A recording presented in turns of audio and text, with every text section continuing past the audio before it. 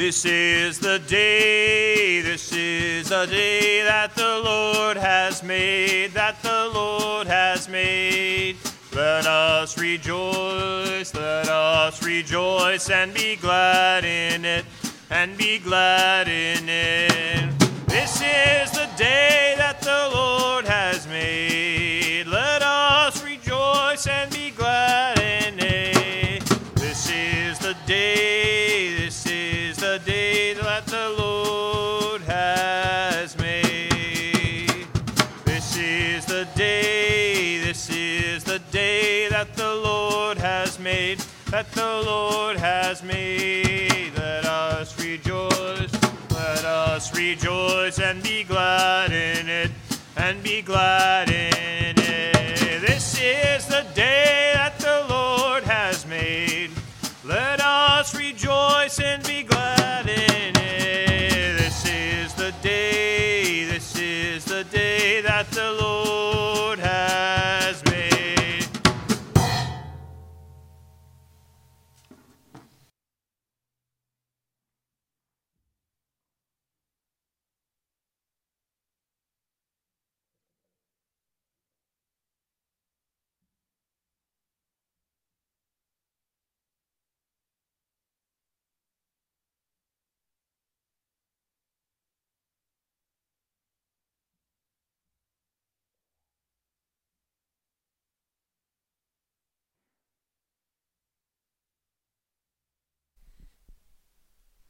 Grace and peace and welcome to Cokesbury United Methodist Church here in Woodbridge, Virginia. My name is Taylor Mertens. I serve as the pastor here. I'm delighted that you have decided to join us for worship today. I want to commend a couple things to you. The first is that we have an online bulletin for our service. The link for accessing it is in our video description. That bulletin contains our hymn, scriptures, prayers, that kind of important information. There's also a link there for online offerings, but we'll talk about that a little bit more later in the service. This is the day that the Lord has made, and we are here to rejoice and be glad in it. We are in the midst of a sermon series called the Jesus Prayer Book, in which every week we're looking at one of the Psalms that show up in the Gospels, because the Psalms were Jesus' prayer book. It was kind of like his playlist, the songs that he was most familiar with, and it's amazing how many times lyrics from those songs show up in the Gospels. Today I'm calling the sermon that I'm going to preach for you Psalm Sunday, because it's kind of like Palm Sunday, even though it's not actually Palm Sunday yet, but the readings that correspond for us today are those that show up when Jesus entered into Jerusalem. But the crowds, they say Hosanna, and that's a quote from the Psalms. Now, every week that we've been doing this series, I've been encouraging people to write down the music that you've been listening to, what's been showing up on your playlist, so that we can share what kind of musical interests we have with one another. In my house, my family, we've been listening to the work of a woman named Madison Cunningham a lot in the last week. She's a singer-songwriter, and she's just got this remarkable voice. She can just really belt out a tune, and she's got this incredible song called Something to Believe In. And the last line of it is, "Can I believe in your love?" And when I hear that last note of the song, it just kind of like gives me goosebumps. And I've just been listening to it a lot. So I commend Madison Cunningham to you. Check her out. You can find her on, Spotify and Apple Music and YouTube and all that kind of good stuff. But you won't go wrong checking out Madison Cunningham. What kind of music are you listening to? I'd be curious to find out. Two more things. One is an announcement about an announcement. I encourage you to stick around till the end of the service today, because we have a special announcement we want to share with you. But the other announcement I can share here at the beginning of the service is that for Easter Sunday, which is going to be the 4th of April, we're going to be having a drive-in worship service at 11 a.m. on Easter Sunday. So if you live locally, plan to come join us on Easter Sunday at 11 a.m. in our parking lot. If you don't live locally and you'd still like to participate, we will still have an online service that will begin right at 11 o'clock on Easter Sunday as well. So 2 ways to join us for Easter worship. And again, please stick around till the end of the service for another announcement. So with that, let us bow our heads, perhaps find a comfortable posture as we prepare our hearts and minds for worship.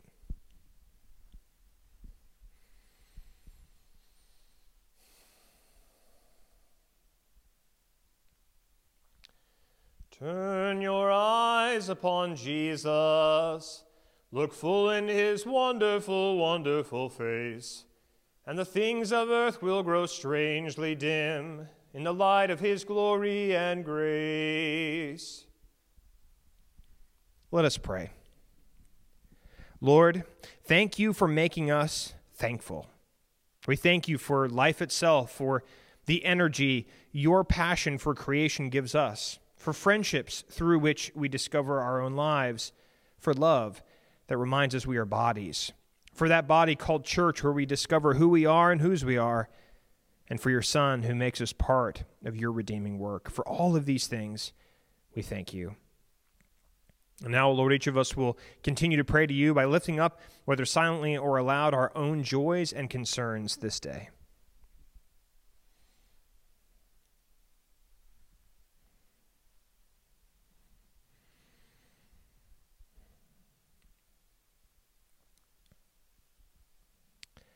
And as you taught us, Lord, so now we pray together. Our Father, who art in heaven, hallowed be thy name. Thy kingdom come, thy will be done, on earth as it is in heaven. Give us this day our daily bread, and forgive us our trespasses, as we forgive those who trespass against us. And lead us not into temptation, but deliver us from evil. For thine is the kingdom, and the power, and the glory forever. Amen.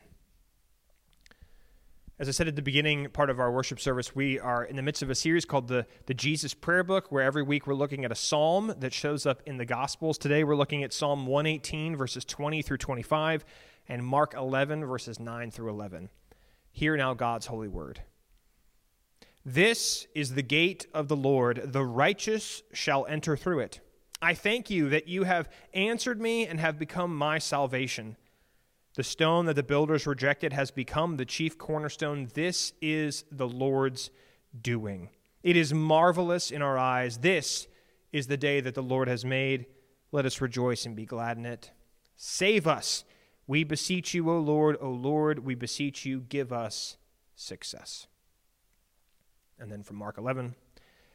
Then those who went ahead and those who followed were shouting, Hosanna, blessed is the one who comes in the name of the Lord. Blessed is the coming kingdom of our ancestor David.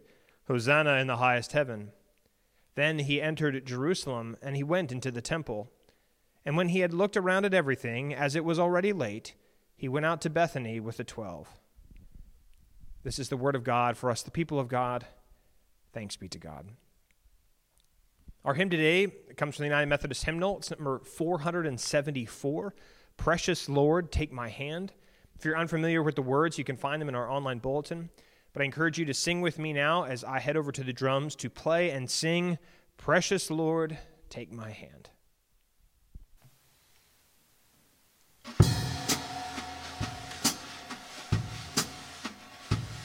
Precious Lord, take my hand, lead me on, let me stand. I am tired, I am weak, I am worn. Through the storm, through the night, lead me on to the light. Take my hand, precious Lord, lead me home. When my way grows drear, precious Lord, linger near. When my life is almost gone, hear my cry, hear my call, hold my hand, lest I fall. Take my hand, precious Lord, lead me home. When the darkness appears and the night draws near and the day is past and gone, at the river I stand, guide my feet, hold my hand, take my hand, precious Lord, lead me home.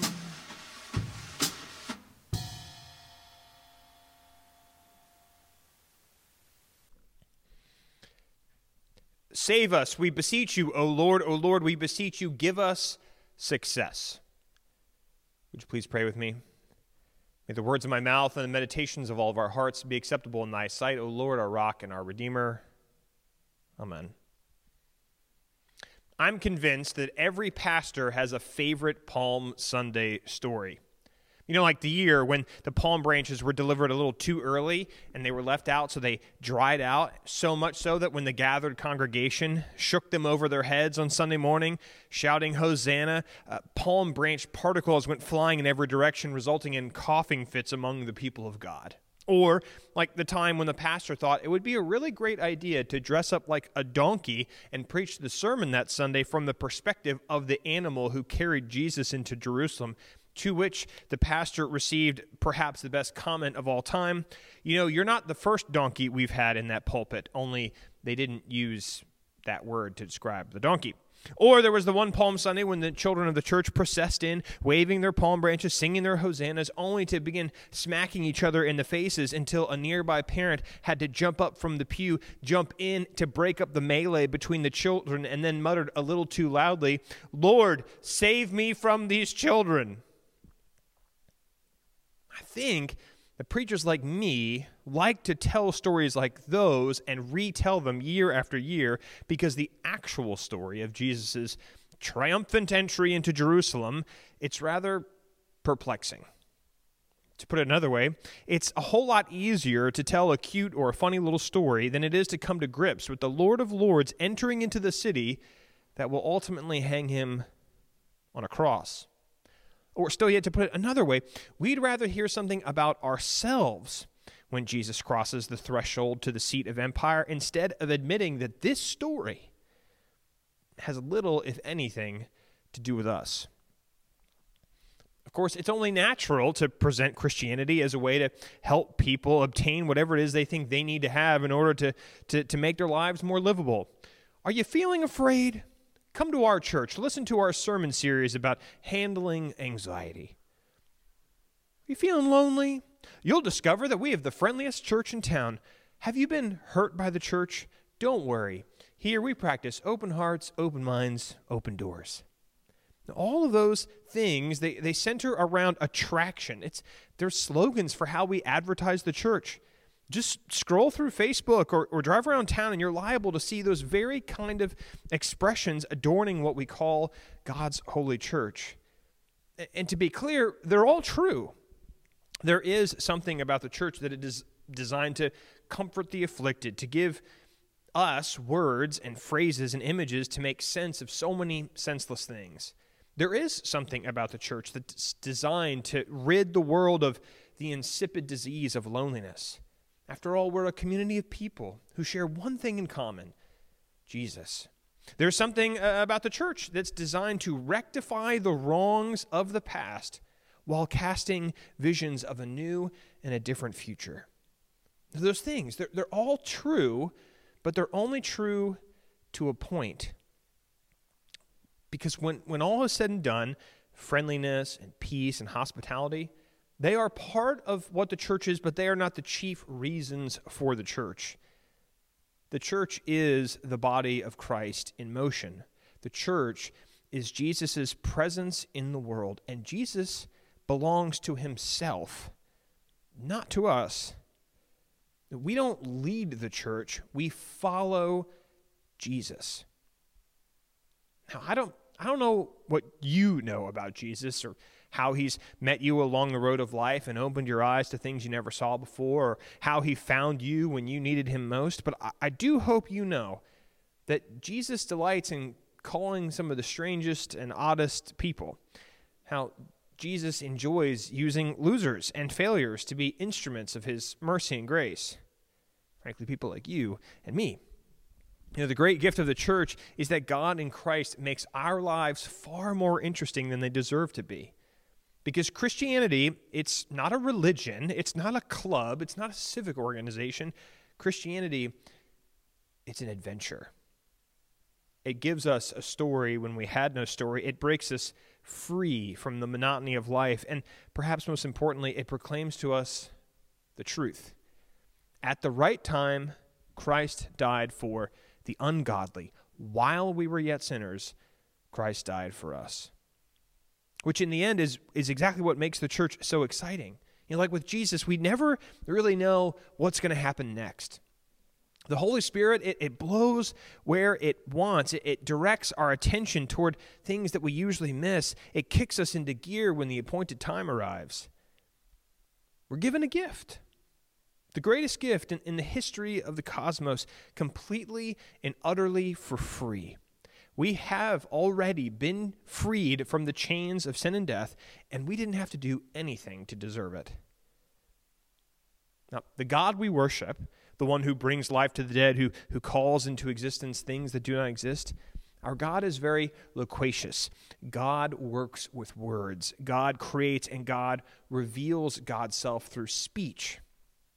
And notably, for our text today, Jesus, God in the flesh, says nothing. Put that on a banner and see how many people log in for online worship.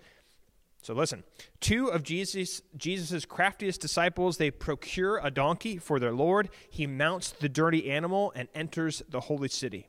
Now, the closer he gets to Jerusalem, the larger the crowds become, with people rushing forward to catch a glimpse of the Messiah, the promised one in the flesh. Now, on either side, in front and behind, people are shouting and singing, "Hosanna! Blessed is the one who comes in the name of the Lord. Blessed is the coming kingdom of our ancestor David.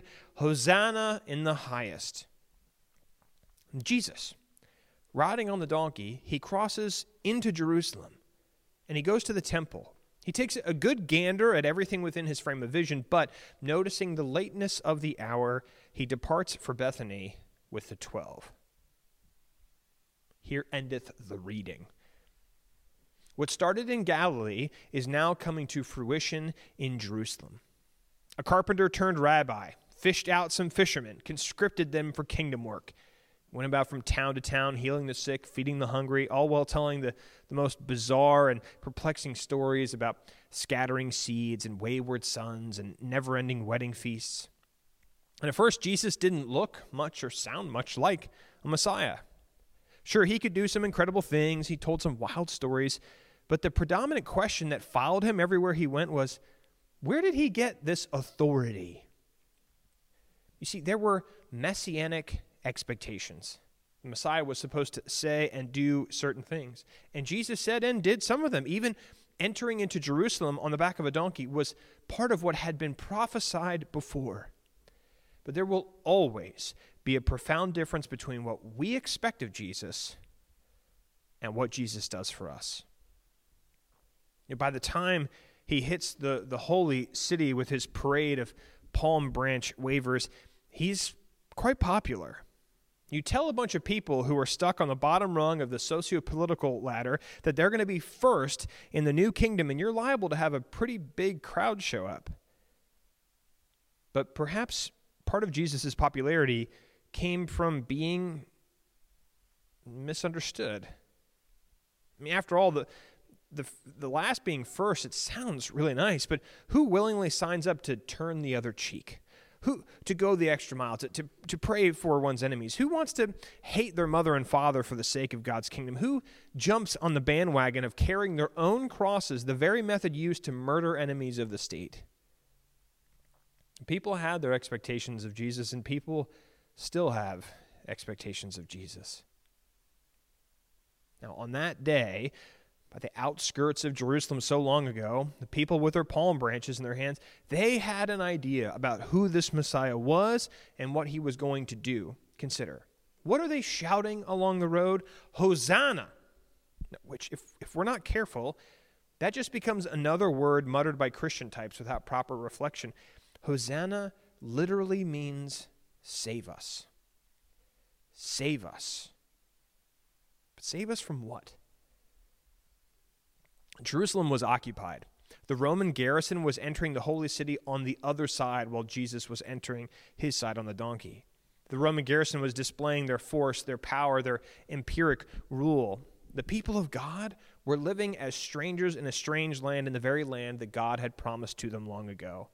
They'd been forced to adopt customs. They were even forced to use currency that ran counter to their faith. Forced to provide economic security for the very powers and principalities that threatened their lives.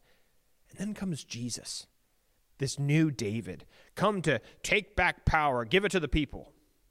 No wonder the crowds were shouting Hosanna when they saw him entering on a donkey. Jesus was going to put them back in charge. The crowds, they take from Psalm 118 this cry for deliverance, this Hosanna, this save us, and they put that expectation squarely on Jesus. Perhaps then we should call Palm Sunday Psalm Sunday. But what happens when this Messiah doesn't arm the common people with weapons to prepare for insurrection? What happens when this Messiah doesn't even stop that day to address the crowd, to rile them up with one more speech before he enters? What happens if day by day less and less people follow him? Well, by the end of the week, the very people who were shouting Hosanna on this day are the same people who shout crucify on Good Friday. It is all too easy to cast Jesus into the roles of our own choosing. It's like second nature to put our words into Jesus' mouth. We still would like to see him parade into the madness of our circumstances to champion our hopes and our dreams and disrupt and frustrate the designs of our enemies. But Jesus doesn't come to bring us more of the same. He doesn't enter Jerusalem to establish yet another political regime that results in one group lording it over everyone else. Jesus comes to do for us and for the world what we could never do on our own. Jesus, knowing full and well that we put our own expectations on him, still chooses to die and rise for us in spite of us. God in Christ, fully God, fully human, Jesus mounts the hard wood of the cross and pronounces a decree of forgiveness for a people undeserving. Now that is the central affirmation of the adventure we call Christianity. God, creator of all things, lays aside almightiness to come down to us, to dwell among us in the muck and in the mire of life, to be one of us. God chooses freely, willingly to take on vulnerability and human frailty just to rectify all that we've wronged. It's one of the great ironies that despite the cross resting at the center of this adventure, we have such an aversion to it. Did you know that some of the fastest growing churches in this country, they don't even have crosses in their buildings or in their sanctuaries? It's because the cross doesn't sell. It's a sign of death. Even though we hang it up, in our living rooms and wear them around our necks, we often forget that a cross is something you die on. Jesus' entry into Jerusalem, much like his ministry, it's kind of like a parable. Parables, after all, are stories. They're about who God is, and they're only secondarily about us. These palm-waving crowds, they remind us of the wonderful foolishness by which God does what God does. The people that day, they play no role other than showing that they haven't seen the whole picture. They shout, just as we would, Jesus, save us! Now here's the great news. That's exactly what Jesus does by the end of the week. So I offer this to you in the name of the Father, and the Son, and the Holy Spirit, one God now and forever. Amen. Let us pray. Lord, in your tender love for the world, you sent your Son to take upon himself our very nature, to suffer death upon the cross, giving us the example of his great humility. Mercifully grant, O Lord, that we might walk in the ways of his life and share also in his resurrection. Through Jesus Christ our Lord, who lives and reigns with you in the Holy Spirit, one God now and forever. Amen. God has gathered us together. God has proclaimed God's word, and now we respond to what God has said with the giving of ourselves, our time, our effort, our prayers, but also with the giving of our tithes and our offerings. I encourage you to give to God through Cokesbury United Methodist Church. You may give online. The link for doing so is in the video description. You may give by sending a check through the mail to the church, or if you live locally, you can bring your offering to us. We have a drop slot by our main office doors. But give. Give with glad and generous hearts that Cokesbury might continue to be a church that proclaims the great good and wonderful adventure that is the gospel. Another way that we like to respond to what God has said is by affirming our faith using the Apostles' Creed. So please join me as we affirm our faith together. I believe in God, the Father Almighty, maker of heaven and earth, and in Jesus Christ, his only Son, our Lord, who was conceived by the Holy Spirit, born of the Virgin Mary, suffered under Pontius Pilate, was crucified, dead, and buried. The third day he rose from the dead. He ascended into heaven and sitteth at the right hand of God the Father Almighty. From thence he shall come to judge the quick and the dead. I believe in the Holy Spirit, the Holy Catholic Church, the communion of saints, the forgiveness of sins, the resurrection of the body, and a life everlasting. Amen. Before I offer our blessing and benediction, as I said at the beginning part of the service, there's one more announcement that we would like to share with you. The United Methodist Church is what we call a connectional denomination, which means we are connected to other United Methodist churches in a way that other denominations, it's not the same kind of thing. Part of that is we partner with churches in ways that are uncommon among other parts of Christianity, but also it manifests itself in the way that we receive our pastors.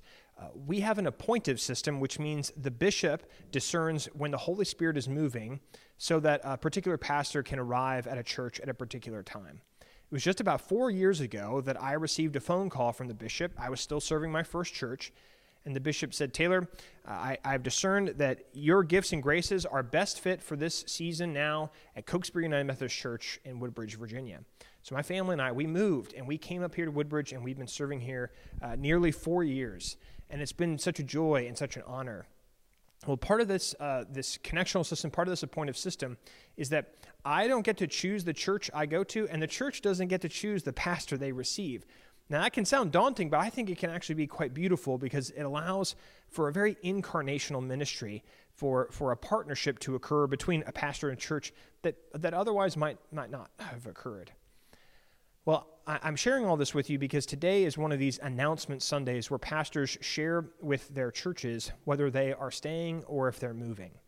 And I need to share with all of you that a few weeks ago I received a phone call that the bishop has discerned that I'm being projected to serve a new church starting July the 1st.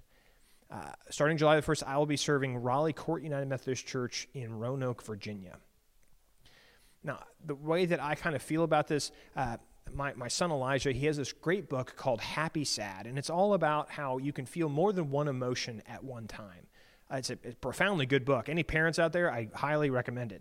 Nevertheless, it's been important for me to kind of think about having mixed emotions. I've really enjoyed getting to spend the last 4 years here to serve this community and to get to know so many of you, to marry and bury and baptize the people who call Cokesbury home. I'm also very excited about what this next chapter will look like for ministry, for myself, for my family, for Raleigh Court. I'm also excited for what's going to happen with Cokesbury. As I said in the sermon, one of the great things about this adventure we call church is that Jesus is already ahead of us, gone on back to Galilee, waiting for us after Easter. Exciting things are in the future, but it's also okay to feel other emotions at the same time. So we don't yet know who the next pastor of Cokesbury is going to be. That's part of the work of the cabinet and the bishop to discern who should be coming here next. As we find out that information, we will do our best to share it with you. And so I humbly ask that in this time of transitions, I know it's been a year of a lot of transitions, I ask for you to pray for me. Pray for me and my family as we take this next step towards serving another church. Pray for Cokesbury. So that it can be its fullest during this time of preparation for whoever comes next. Pray for Raleigh Court. I mean, you all have had me for 4 years. You've had to listen to me every week, and now they're going to have to do that. So pray for them as well. And pray for whoever might be the next pastor of Cokesbury. It's going to be exciting stuff. The Spirit moves where the Spirit wants, and the Spirit is moving now. The Spirit is stirring things up in Woodbridge and in Roanoke and all across the world. And what a joy it is to be caught up in God's great adventure for us. So keep me, keep my family, keep yourselves, keep this church, keep the community in your prayers, and we will make it through this together. If you have any questions, if you have any concerns, if you just want to talk throughout this time of transition, please call me, email me, send me a message on Facebook. I'm happy to talk to you. And I will share more information as we get closer and closer to the time of transition about exactly what this will mean for me and what it will mean for this church. So I thank you for your prayers. And with that, let's now have our blessing and benediction. May the God of grace and glory, God of the beginning and the end, the God of life and of death, resurrection, help you to see, know, and believe that the good news really is good, that even when we go from Hosanna to crucify, we are still saved by the Lord. In the name of the Father, the Son, and the Holy Spirit, one God now and forever. Amen. I look forward to gathering with you again next week, same time, same place, to hear more of the Jesus Prayer Book, to listen to Jesus' favorite playlist, so that we might learn more about this Lord and at the same time learn more about who we are and whose we are. Go in peace. Be well. Amen, amen, and amen.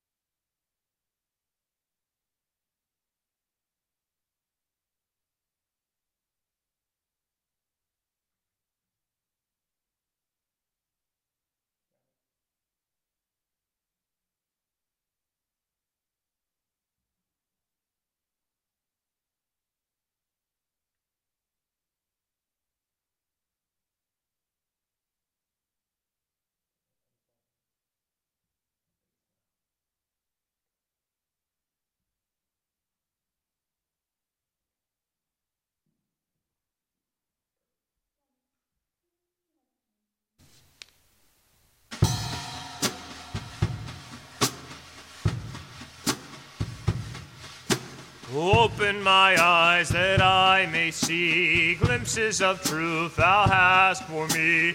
Place in my hands the wonderful key that shall unclasp and set me free. Silently now I wait for thee, ready, my God, thy will to see. Open my eyes, illumine me, Spirit divine. Open my ears that I may hear voices of truth thou sendest clear. And while the wave notes fall on my ear, everything false will disappear. Silently now I wait for thee, ready, my God, thy will to see. Open my ears, illumine me, Spirit divine. Open my mouth and let me bear gladly the warm truth everywhere. Open my heart and let me prepare love with thy children thus to share. Silently now I wait for thee, ready, my God, thy will to see. Open my heart, illumine me, Spirit